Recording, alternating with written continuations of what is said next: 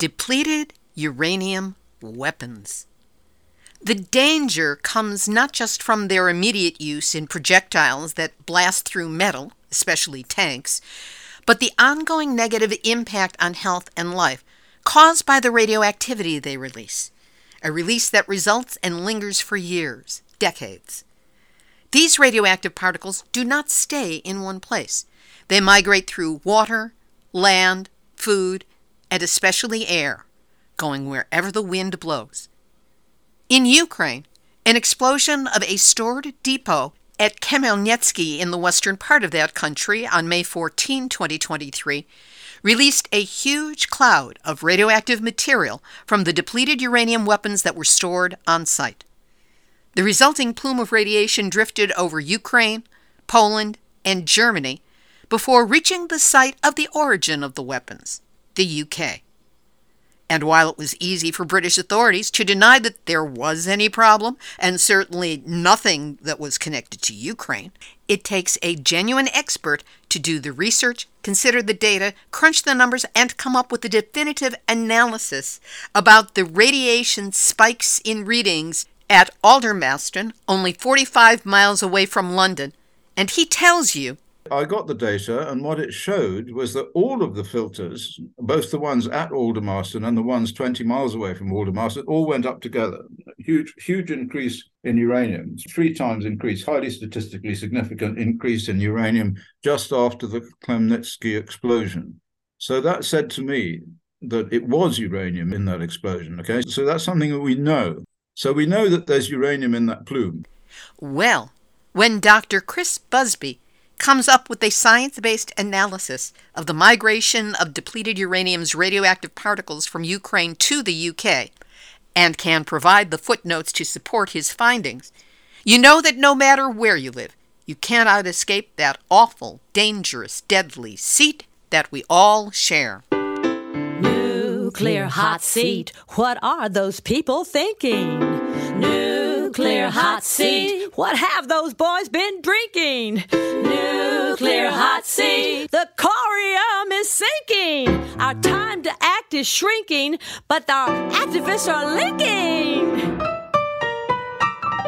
Nuclear hot seat, it's the bomb. Welcome to Nuclear Hot Seat, the weekly international news magazine keeping you up to date on all things nuclear from a different perspective. My name is Libby Halevi. I am the producer and host, as well as a survivor of the nuclear accident at 3 Mile Island from just 1 mile away. So I know what can happen when those nuclear so-called experts get it wrong. This week, we again consider depleted uranium weapons and their impact with Dr. Chris Busby.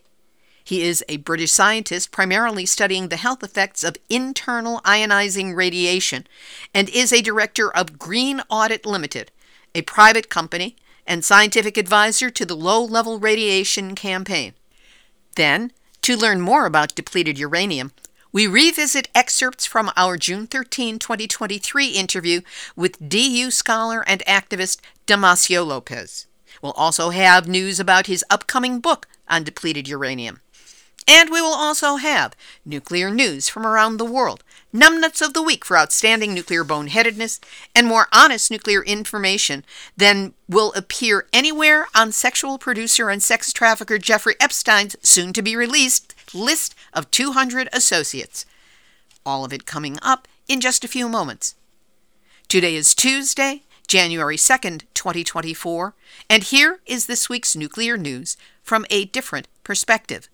Starting out this week in Japan, where the big news is a powerful earthquake that rocked that country on January 1st at approximately 4:10 p.m.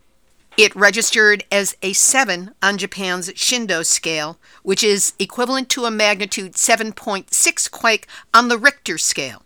It struck on the west coast near Ishikawa Prefecture's Noto Peninsula and was followed by several strong aftershocks and tsunami warnings, facing what could be described as flashbacks to the damage that happened after the 2011 9.0 earthquake and resulting tsunami that took out the Fukushima Daiichi nuclear power plant, causing a meltdown in 3 reactors and a disaster that still is creating problems, Japanese officials jumped forward to take control of the nuclear narrative. Less than 1 hour after the earthquake took place, at slightly after 5 p.m., Japan's Chief Cabinet Secretary, Hayashi Yoshimasa, said at a news conference that, quote, no damage had been detected at nuclear power plants after the massive earthquake hit the Sea of Japan coast.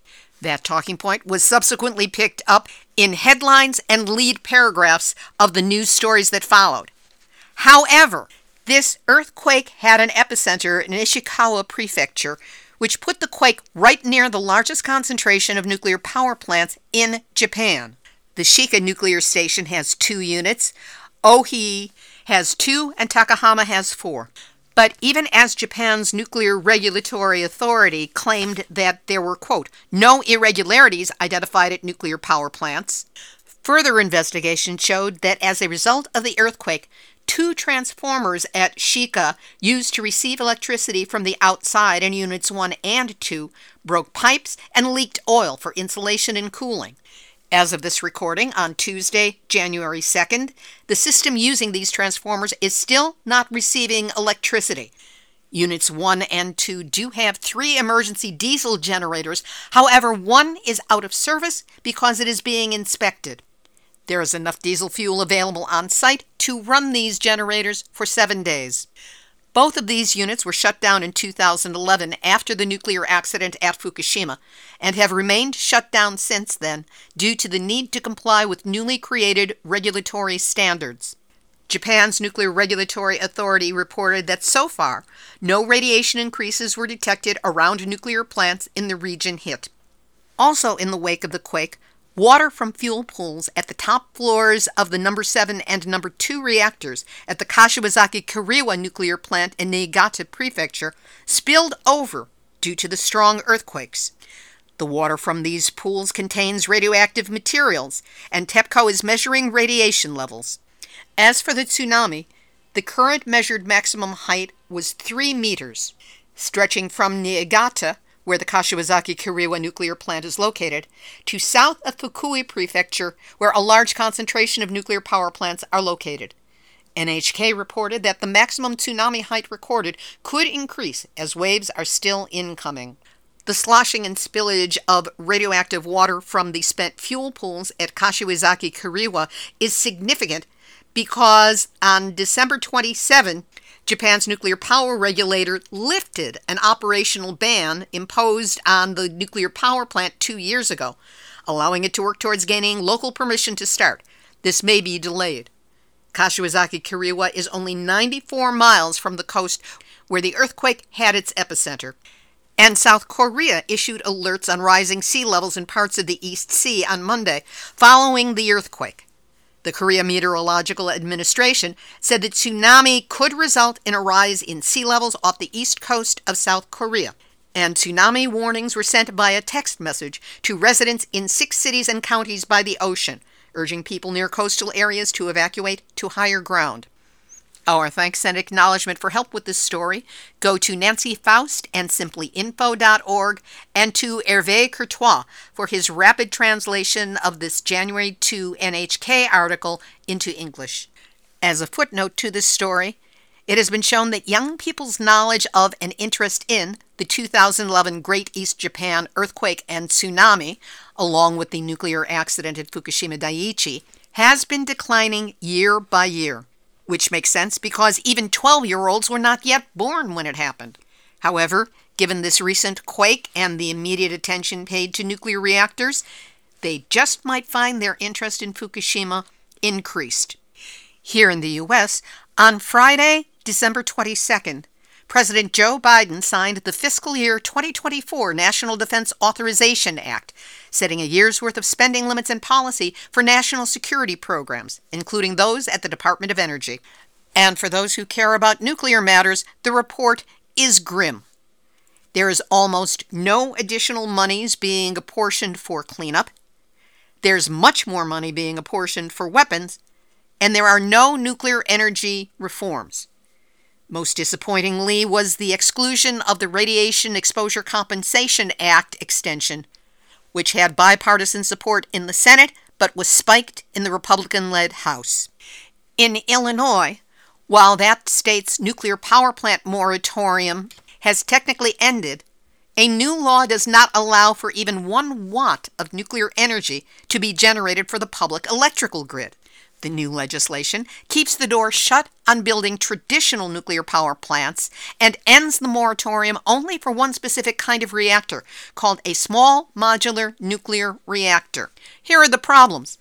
Not only are these small units not designed for the public electric grid, they don't even exist. Not a single small modular nuclear reactor has been built. And the one company that had an approved design, NuScale, canceled their plans to pursue the technology on the very day this bill passed the Illinois Senate. So, in essence, this was political, canceling out a plan to build new nuclear power plants that doesn't exist, and allowing for the building of a technology in nuclear that doesn't exist. I don't know about you, but I'm in need of a mental palate cleanser. Here's Linda Pentz Gunter with this week's Hot Story. After enduring the trying too hard to be funny Hollywood A-list scenery chew that was Don't Look Up, it was refreshing to watch a feature film that truly captured our dangerous inertia with much more subtlety and thereby with far greater alarm. Leave the World Behind has received mostly mediocre reviews, but by critics who, I feel, took the whole thing far too literally. For me, the film is a multi-layered and almost entirely metaphorical look at our stubborn insistence on ignoring the threats that are bearing down on us. It is a deep dive into denial. That moment is never better exemplified than early on in the film, when a massive oil tanker charges toward a crowded Long Island shoreline, scattering panicked holidaymakers and coming to rest like a massive beached whale. Unrealistic, chorused the critics, who suggested that the white family whose story we are following would not have gone back to their rented holiday house, tried to rationalize away the dramatic event, and simply carried on as normal. But ignoring the obvious warning signs of that metaphorical beach tanker is exactly what we've been doing for decades. And not just the risks of runaway technology and hackers, which is what Leave the World Behind is ostensibly about. It's what we've done and continue to do in the face of all of our major existential crises: climate change, nuclear war, and the extreme dangers of nuclear power. A young black Gen Z woman in Leave the World Behind, one half of the father and daughter whose house it turns out to be, acts as a kind of angry Greek chorus. It's Greta Thunberg, if you will, pushing back against the denial and futile optimism surrounding her. No, this is really serious, she insists. It's not just a temporary glitch. It's the end of life as we know it. Almost no one listens. There are other reminders in Leave the World Behind about our inherent racism, our sense of entitlement, our wanton destruction of other species and their habitat, our loss of community, our failure to act. All of this, to me, adds up to a far more powerful admonition than the 2 hours and 25 minutes of stating the obvious that Don't Look Up delivered. Leave the World Behind speaks perfectly to us about nuclear power, even though it gets just a glancing mention from our Greek chorus, who, being Gen Z, refers to 10 Mile Island. She is gently corrected. 3 Mile Island was the warning shot. Chernobyl was the tanker on the beach. But we went home and carried on as normal while the authorities dismissed and downplayed and denied. And then it happened again at Fukushima. Lather, rinse, repeat. As we watch countries eagerly embracing new nuclear power programs, and those that already have them expand and extend theirs, we are witnessing that willingness to risk another Chernobyl over and over again. So next time that metaphorical oil tanker hits the shore, don't keep calm and carry on. And the next time a nuclear power plant melts down, and there will be a next time, don't build another one. But wouldn't it be better not to wait for that next time? Wouldn't it be better to just recognize that nuclear power risk is serious and close them all down now? I'm Linda Pentz Gunter with Beyond Nuclear, reporting for Nuclear Hot Seat. And that's this week's Hot Story. Internationally, the COP28 plot to triple nuclear power by 2050 has been decried by activists, campaigners, and people with critical thinking skills around the world. The declaration to triple nuclear energy, backed by the United States, Canada, France, the Czech Republic, and others, was announced as part of the Climate Action Summit taking place in Dubai as part of the 2-week UN climate talks. While the preening and posturing of the nuclear interest made COP28 look dangerously like Burning Man for environmentalists, campaigners called their actions a dangerous distraction. And the Bulletin of the Atomic Scientists broke down the numbers. Here's what they had to say. That 22 countries signed the declaration may seem like a lot of support, but 31 countries, plus Taiwan, currently produce nuclear energy. Notably missing from the declaration are Russia and the People's Republic of China. 13 other countries that have key nuclear programs are also missing from the declaration, so it was hardly a slam dunk from the nuclear power countries. 5 of the countries signing the declaration do not have nuclear power: Mongolia, Morocco, Ghana, Moldova, and Poland. The 17 remaining signatories to the Nuclear Energy Declaration represent a little more than half of all countries with nuclear energy, raising the issue of how much support there really is for tripling nuclear energy by 2050.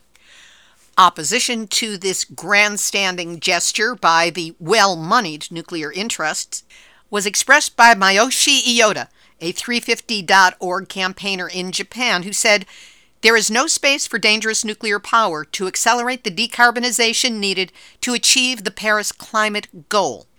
It is simply too costly, too risky, too undemocratic, and too time-consuming. We already have cheaper, safer, democratic, and faster solutions to the climate crisis, and they are renewable energy and energy efficiency."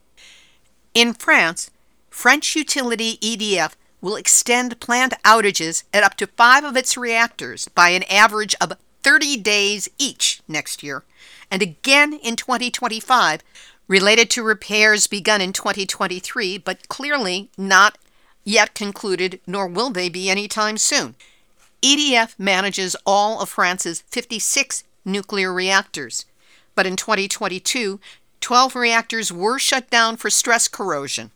In addition, climate change has raised the water temperature in many of the water sources that are supposed to cool nuclear reactors, resulting in a need to diminish their activities or shut them down for a period of time every summer. In Russia, the largest nuclear-powered icebreaker in that country, the Sevmorput, has caught fire on the dock in Murmansk in northern Russia. A smaller nuclear-powered icebreaker, the Sibir, was docked alongside it and had to be pulled away by tugboats. Official statements by Russia's Emergencies Ministry reported that the fire was put out about an hour after the initial report. There were no injuries, they didn't know what caused the fire, and they couldn't tell you how close it was to the ship's reactors. Questions about the R word, radiation, were not raised because it's Russia.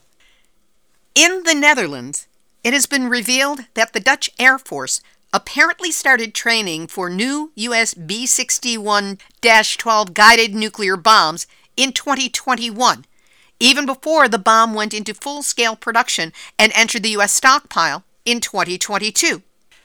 The training took place at Dutch Air Base at Volkel Air Base. The 312th Squadron of the 1st Wing at Volkel Air Base is part of the so-called NATO nuclear sharing arrangement, where the United States equips Dutch F-16 and aircraft of 5 other NATO countries, Belgium, Germany, Greece, Italy, and Turkey, and trains their pilots to employ U.S. B-61 nuclear bombs in war. During peacetime, the weapons are under the custody of U.S. Air Force units that are also situated at Volkel. The nuclear weapons upgrade at Volkel is part of a broad nuclear modernization program of U.S. non-strategic nuclear forces in Europe. It includes replacement of aircraft, bombs, base infrastructure, nuclear command and control, readiness level, operational planning, and public visibility. Not exactly a formula for peace. And now, Nuclear hot seat, nuclear hot seat, nuclear hot seat, numbnuts of the week. The nuclear industry has never met an overstated superlative that they didn't love, especially when it comes to their own products. Currently being touted out of Canada is a portable nuclear reactor known as the eVinci. Cute, isn't it? A compact, self-sufficient nuclear reactor that will be operational in Saskatchewan, Canada by 2029. Or so they say. The Saskatchewan Research Council footed the $80 million bill, and they're bragging about the fact that, quote, renowned nuclear energy leader Westinghouse constructed the eVinci. Okay, let's unpack that. Westinghouse is a nuclear industry leader in failures, including the VC Summer 2 and 3 reactors in South Carolina, which were canceled for multiple reasons in 2017 at a loss to ratepayers and the state of nearly $4 billion with a B dollars. They were also behind the cost overruns and delays on the 2 Vogtle units in Georgia, years over schedule and $30 billion in cost, that no reasonable business person would look at and call a success. These published ushy-gushy press release propaganda pieces just ooze with self-congratulatory wording like revolutionary, a custom solution, effortless simplicity. No, that's the brains of the people who are behind it. And of course, since what was previously the industry leader, NuScale, has gone belly up in its attempt to sell its small modular nuclear reactors to the state of Utah, there's the whole passive rebranding campaign, never once calling these things small modular reactors, let alone small modular nuclear reactors, but instead portable microreactors, like you put it in a suitcase and you go. And this ignores the main non-talking point, which is they don't even exist yet. So all of these claims about when it's going to be ready, and what's going to be ready, and how good it's going to be, and how simple to operate, and blah-de-blah is just nuclear industry hot air. And as for this taking place in Saskatchewan, I know some activists up there who have a few other things on their mind and are not shy about bringing it forward.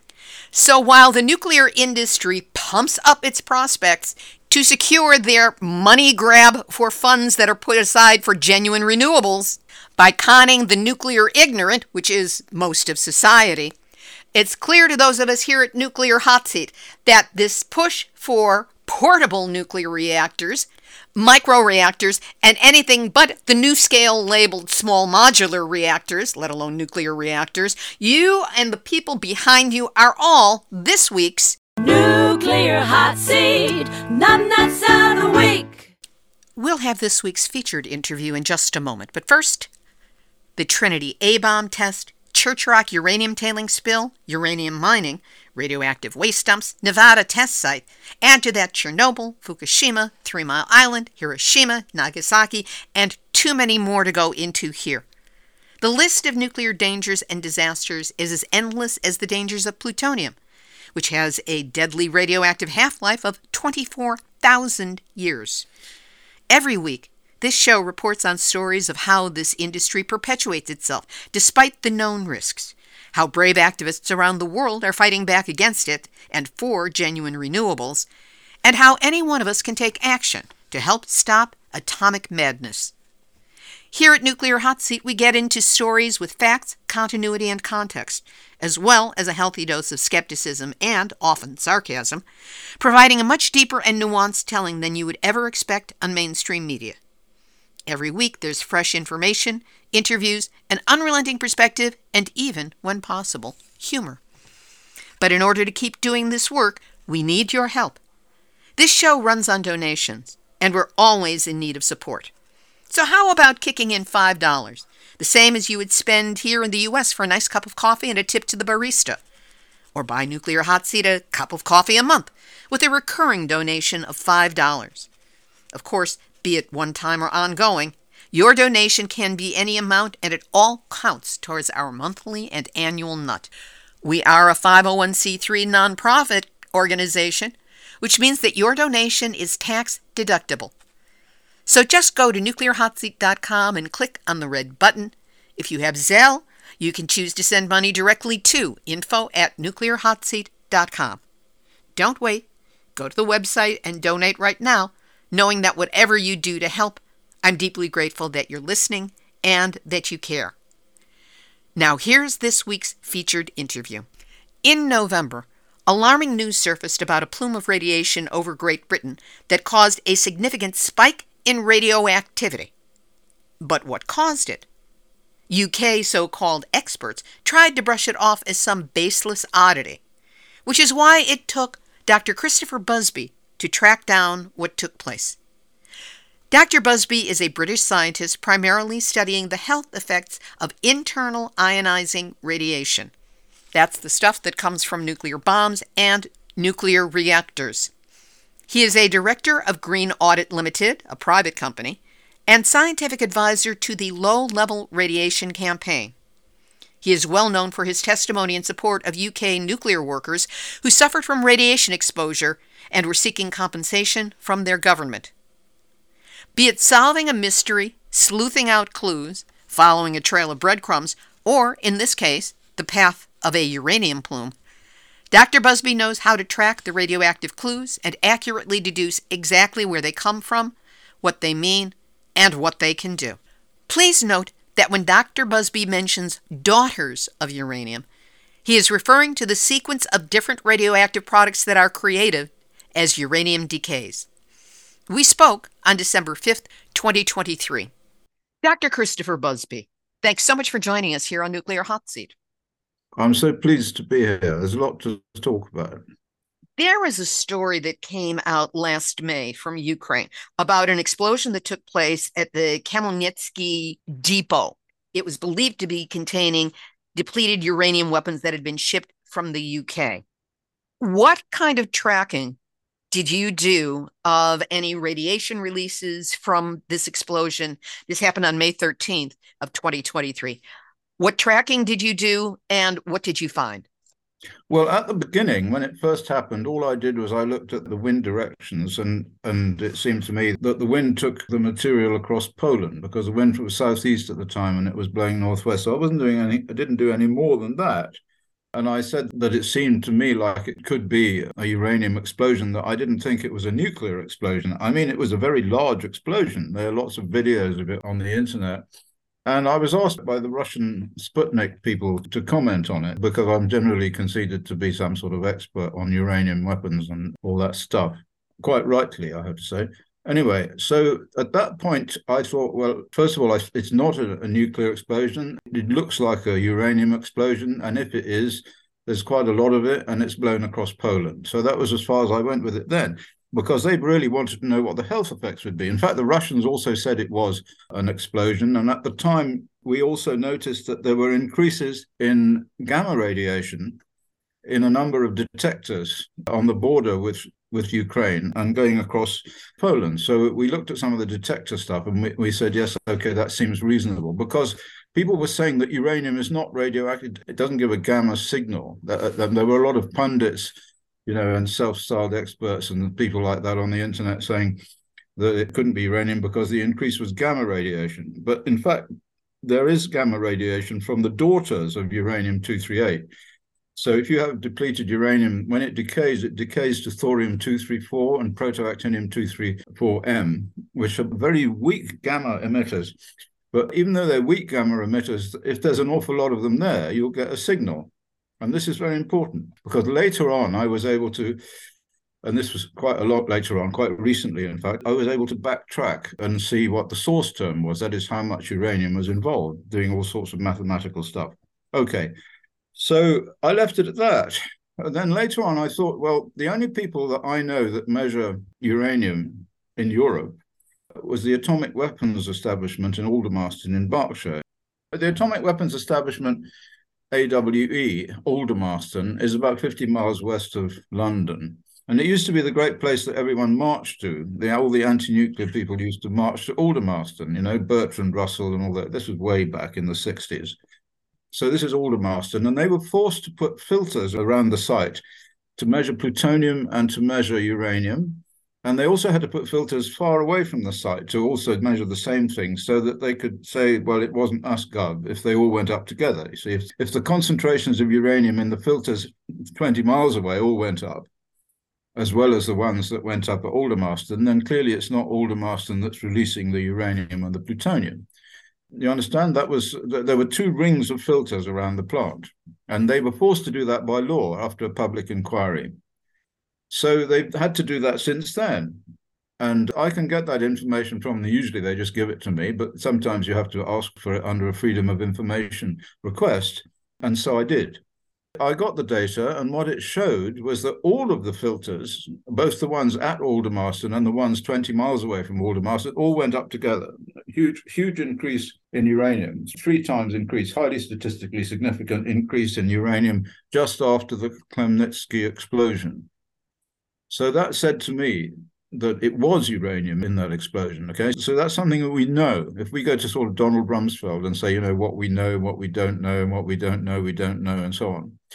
So we know that there's uranium in that plume. So then the question is, how much uranium? So what I did was I used what's called the NOAA computer system, which you can find on the internet. It's a very, very useful, huge computer system that tracks plumes using archived weather data. And you just put in the site that you're interested in, latitude and longitude, and it'll tell you where the wind was blowing, and where the plume went over 7 days or 4 days or however many days you want it to.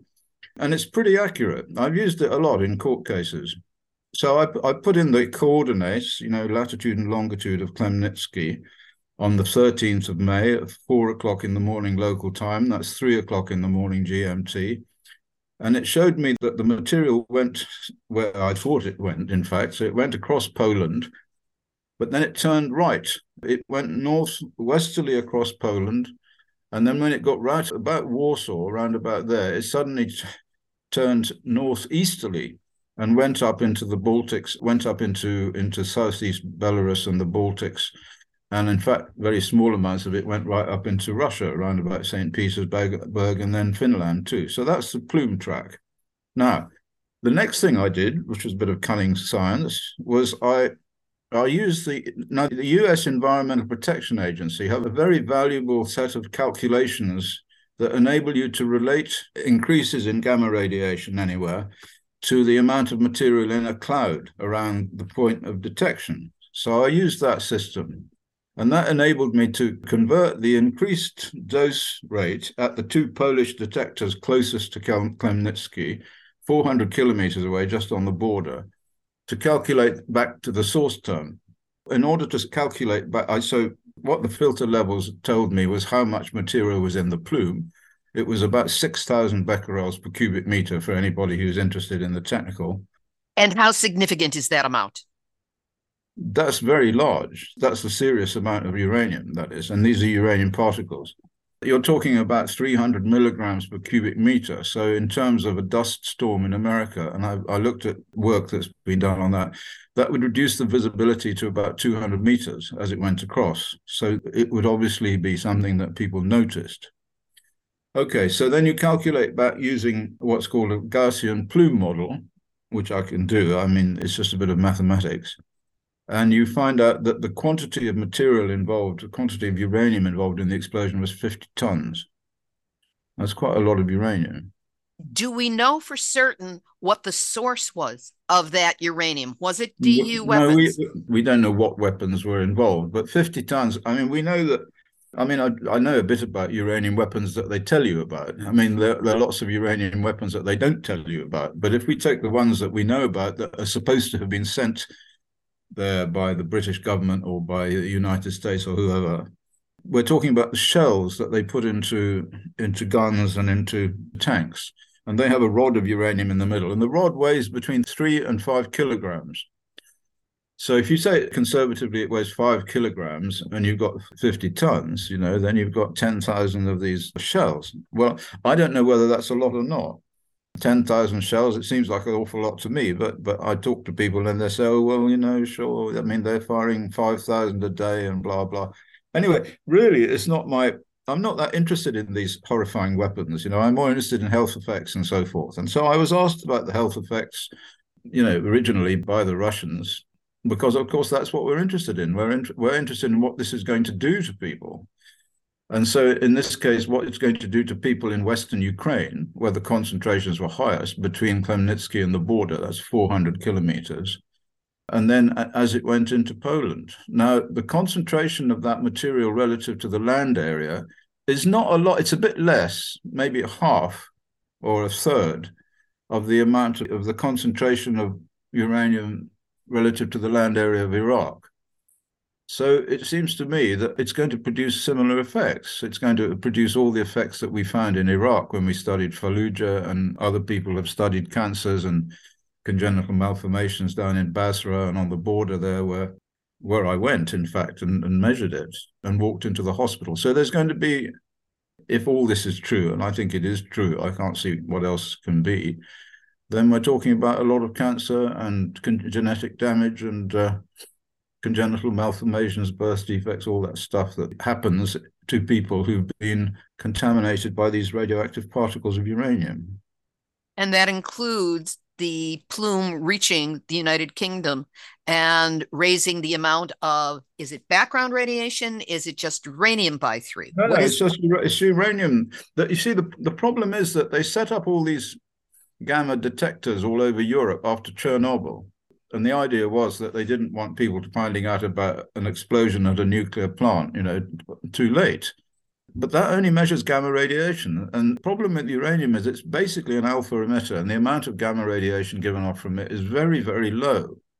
Now, the amount of material that turned up in the UK was really, really low. I mean, we could show that it was there because, of course, they have methods for measuring tiny amounts, and we could see it all go up. But in terms of the amount that we're talking about in the plume as it crossed the Polish border, we're talking about probably 100,000th of that amount, certainly less than 0.1% of it got to England. The importance of England is that it showed that the plume contained, that something happened that produced uranium. Is this an ongoing problem? Was it the plume was there and it passed and it deposited? It gets rained out. That once this stuff's in the air, these particles actually form condensation centers for rain. And that's what happened at Hiroshima, incidentally, exactly the same thing. And I wrote a paper about that, or a couple of papers about that in the last 5 years, which have to do with the black rain that fell after Hiroshima. And that's what happened. Of course, the casing of the bomb, both of the bombs had uranium casing in order to act as tampers and to keep all the neutrons in the middle so they went bang. So they had big uranium casings, and these uranium casings, when the bang happened and all this stuff was turned into a plasma, turned into ions, then when they condensed back to form uranium particles, the water condenses on them and they fell as black rain. And it was in fact the black rain that caused the cancer effects at Hiroshima and not the gamma radiation. And that's been accepted by the Japanese government now. So they're giving compensation to people who had cancer who were there in Hiroshima, even though they never got any gamma radiation from the flash at all. They were 5, 6, 7 kilometers away, or they came in later, but they still got contaminated by the dust. And that's what will happen here. So the dust will be on the ground, but eventually it'll get washed into the soil and so forth, So it's basically the people who were exposed at the time that the plume came across. If you were living in the UK now, would you be taking any particular precautionary measures? And if so, what might that be? Or are precautionary measures even possible at this point? No, there's nothing you can do now. And basically there wasn't anything you could do then either, because these particles go through very fine filters. If we're talking about the filters at Aldermaston, they measured an increase in the uranium content from particles, but they wouldn't have got all the particles because a lot of these particles are so small that they just basically travel through most filters. I suppose if you were totally paranoid and insane, you could buy some fantastically powerful or efficient microfilter and walk about with a gas mask. But really, there's not much you can do, frankly. You just have to you have to get angry. That's what you have to do.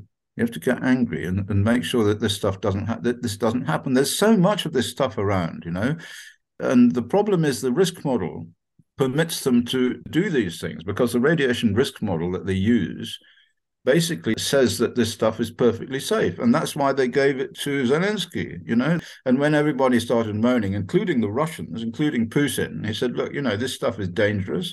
If you use it, it will contaminate the ground. It will give people cancer and so on. They said, no problem at all. We've had the Royal Society on this, and we've had the National Radio.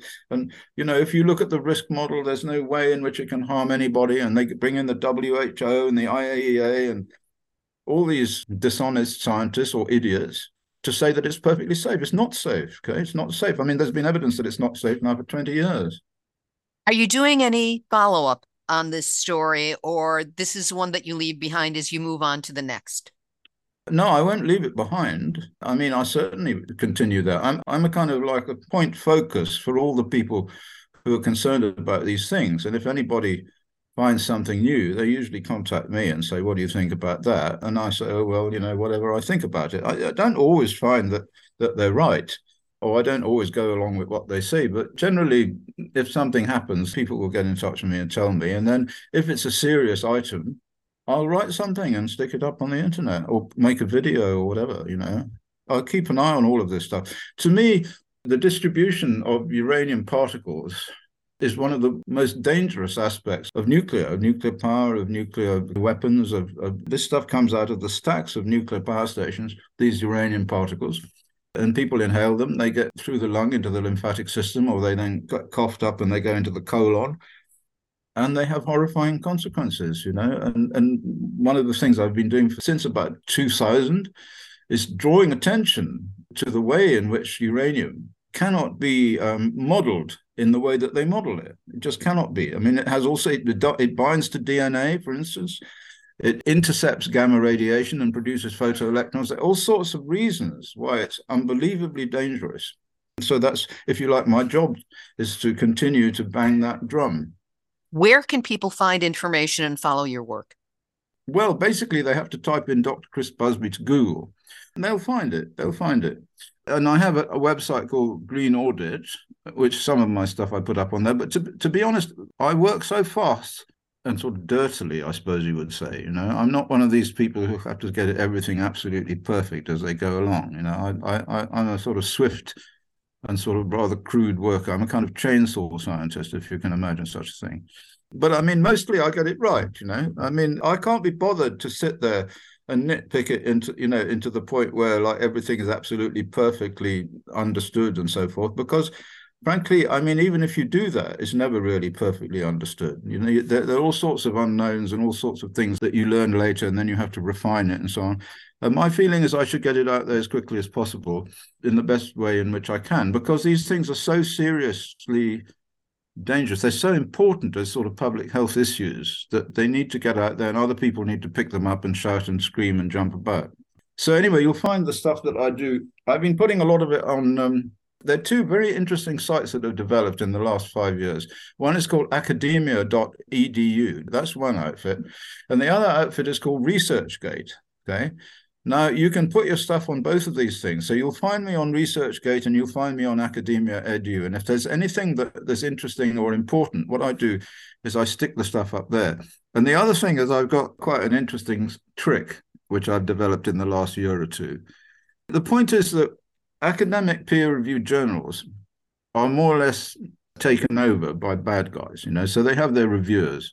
And this has been the case for a very, very long time. So if you send a paper to one of these journals about radiation and its effects, they'll send it to a reviewer and the reviewer will spike it.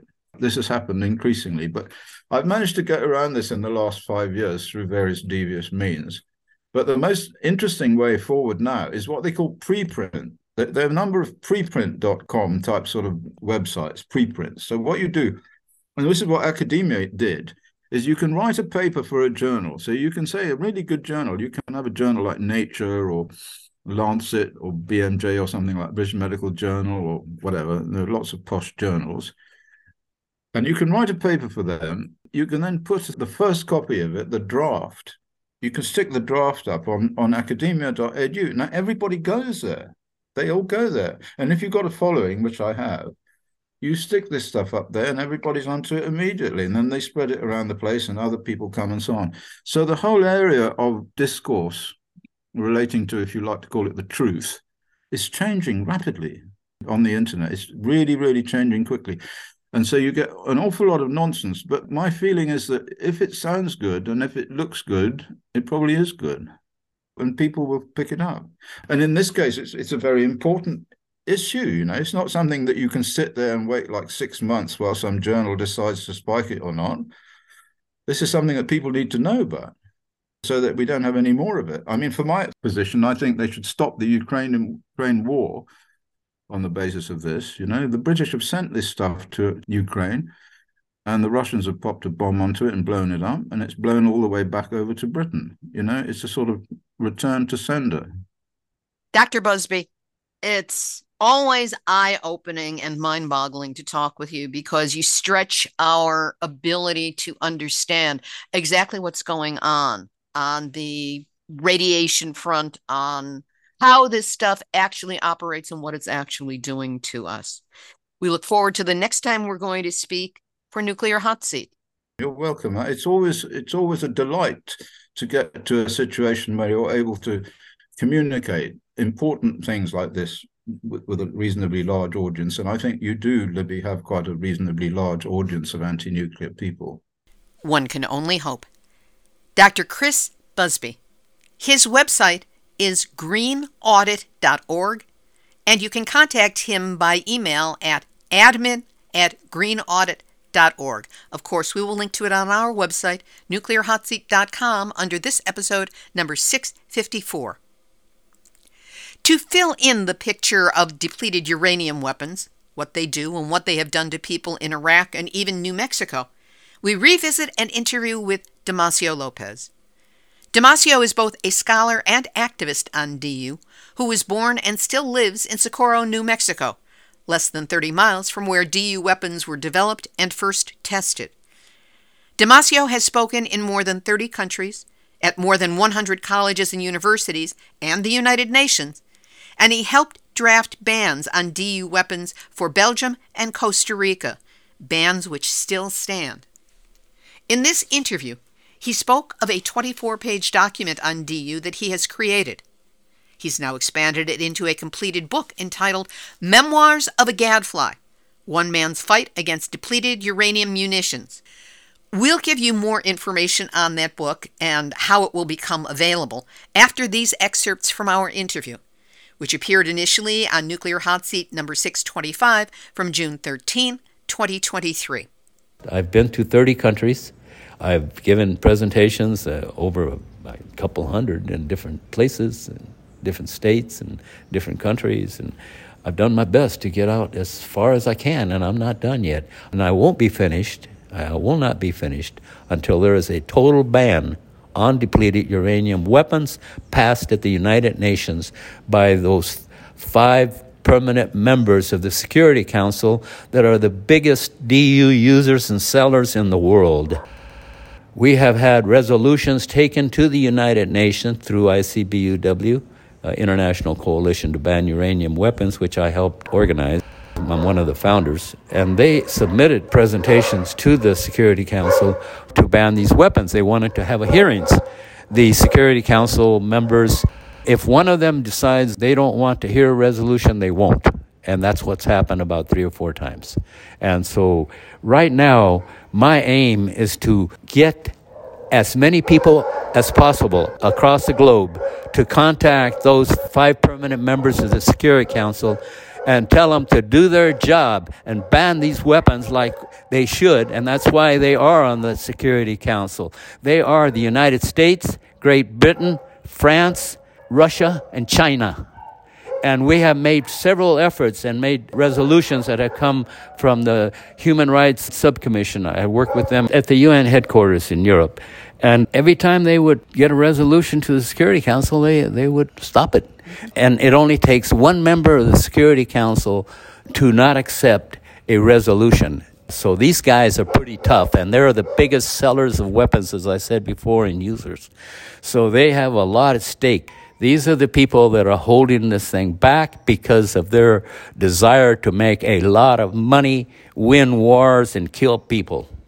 Here, He draws parallels between the dangers to Ukraine by citing what he saw and experienced in Iraq and the impact of DU weapons on the people there. We got a war going on. There's people being killed in Ukraine, and we don't know where all this is going to go, but depleted uranium may be a big issue in this thing.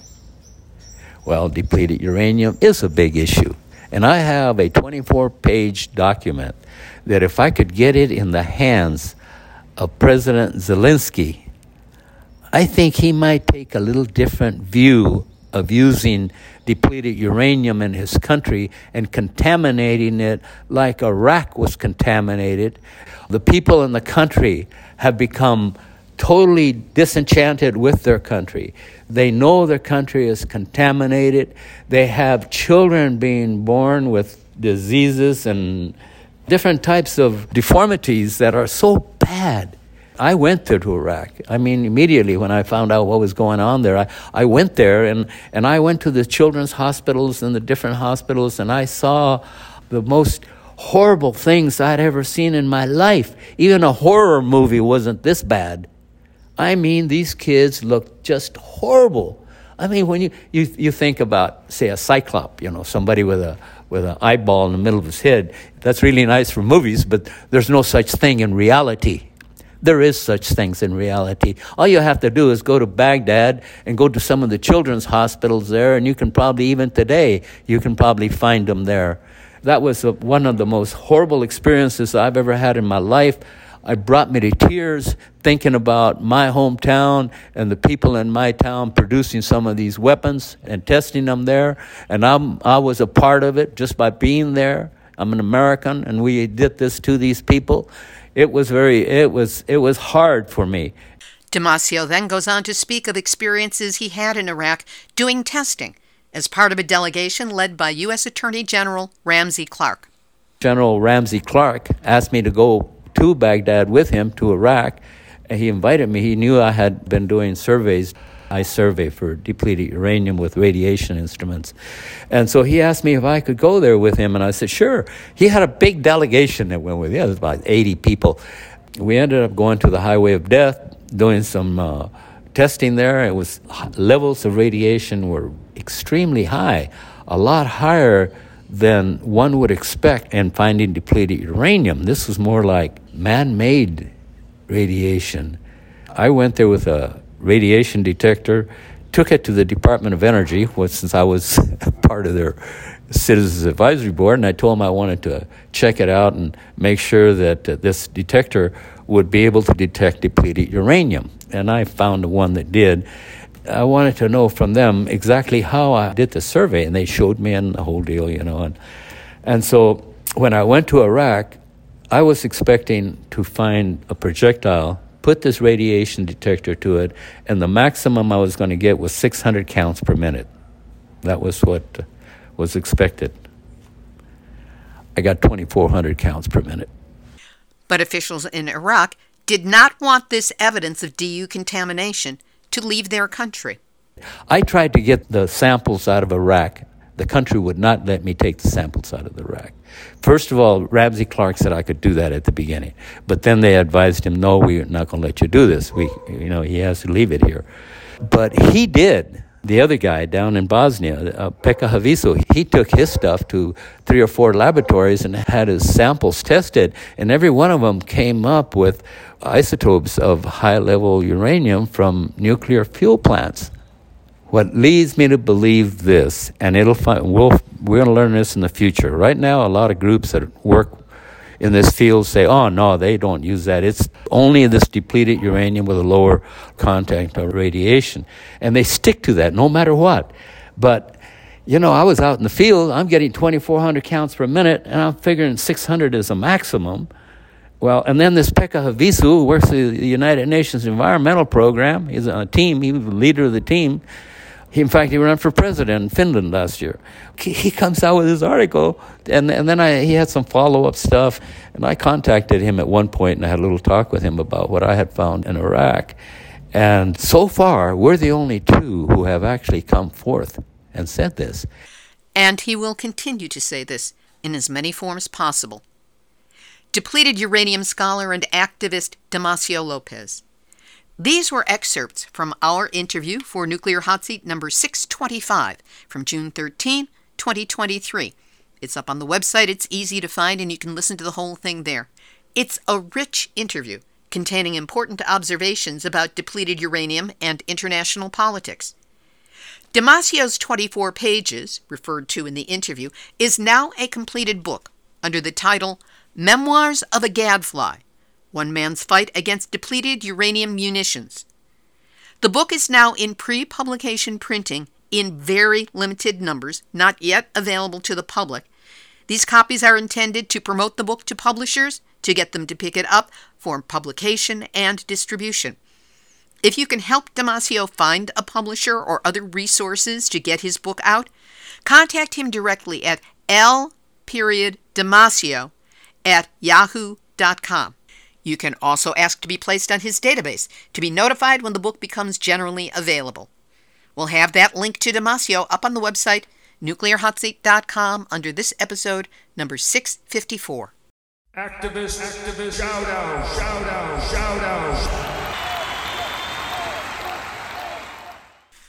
It is with great sadness that we mark the passing of Clee Benally, a Navajo man who advocated on behalf of indigenous people and environmental causes. Benally died December 30th at a Phoenix hospital, and his cause of death was not disclosed. He protested police violence and racial profiling and was among activists who gathered outside Metro Phoenix's NFL stadium in 2014 to denounce the offensive team name previously used by the franchise from Washington, D.C. Benally advocated for the cleanup of abandoned mines where uranium ore was extracted from Navajo Nation over decades to support U.S. nuclear activities during the Cold War. He was also a musician, a guitarist, and played with his sister and brother in the Native American punk rock band Blackfire. In November, Benally released No Spiritual Surrender, Indigenous Anarchy in Defense of the Sacred. He was only 48 years old and will be deeply missed.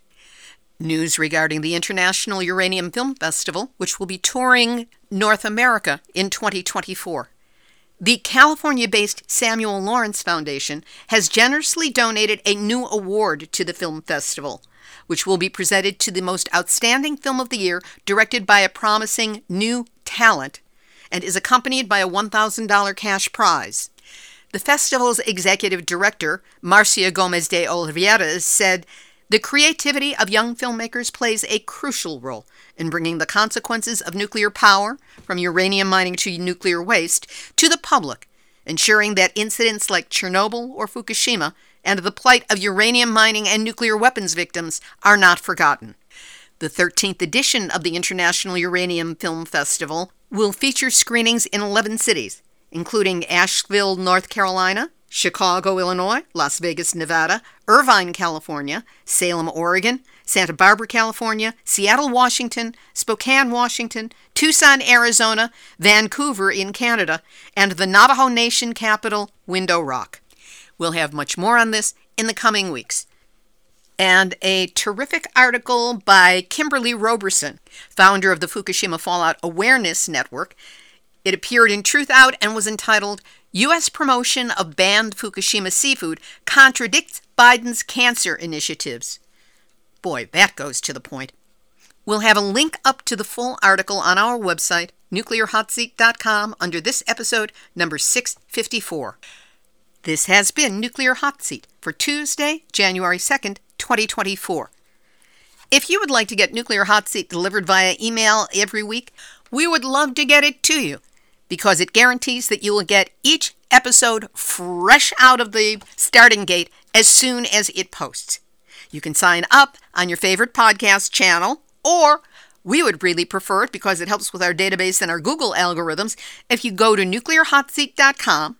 There's a yellow box that pops up. It's really big and you can't avoid it. Put in your first name and email address, and that way every week you will get one email with a link to the show and a short description of its content. No hunt and peck and having to remember, oops, it's time for the show. You'll have it right in front of you.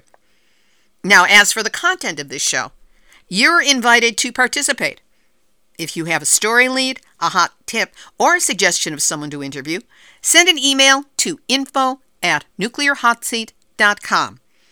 And remember, if you can go to Nuclear Hot Seat and donate, we really need your help and we'll appreciate your support. Everything helps, so join in on the fun and help us keep going. This episode of Nuclear Hot Seat is copyright 2024, Libby Halevi and Heartistry Communications.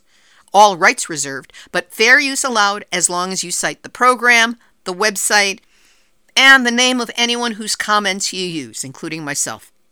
For now, this is Libby Halevi of Nuclear Hot Seat and Heartistry Communications, reminding you, depleted uranium makes no distinction between nationalities. There you have it. You've just had your weekly nuclear wake-up call. So whatever you do, do not go back to sleep, because we are all in the nuclear hot seat. Nuclear hot seat. What are those people thinking? Nuclear hot seat. What have those boys been drinking? Nuclear hot seat. The corium is sinking.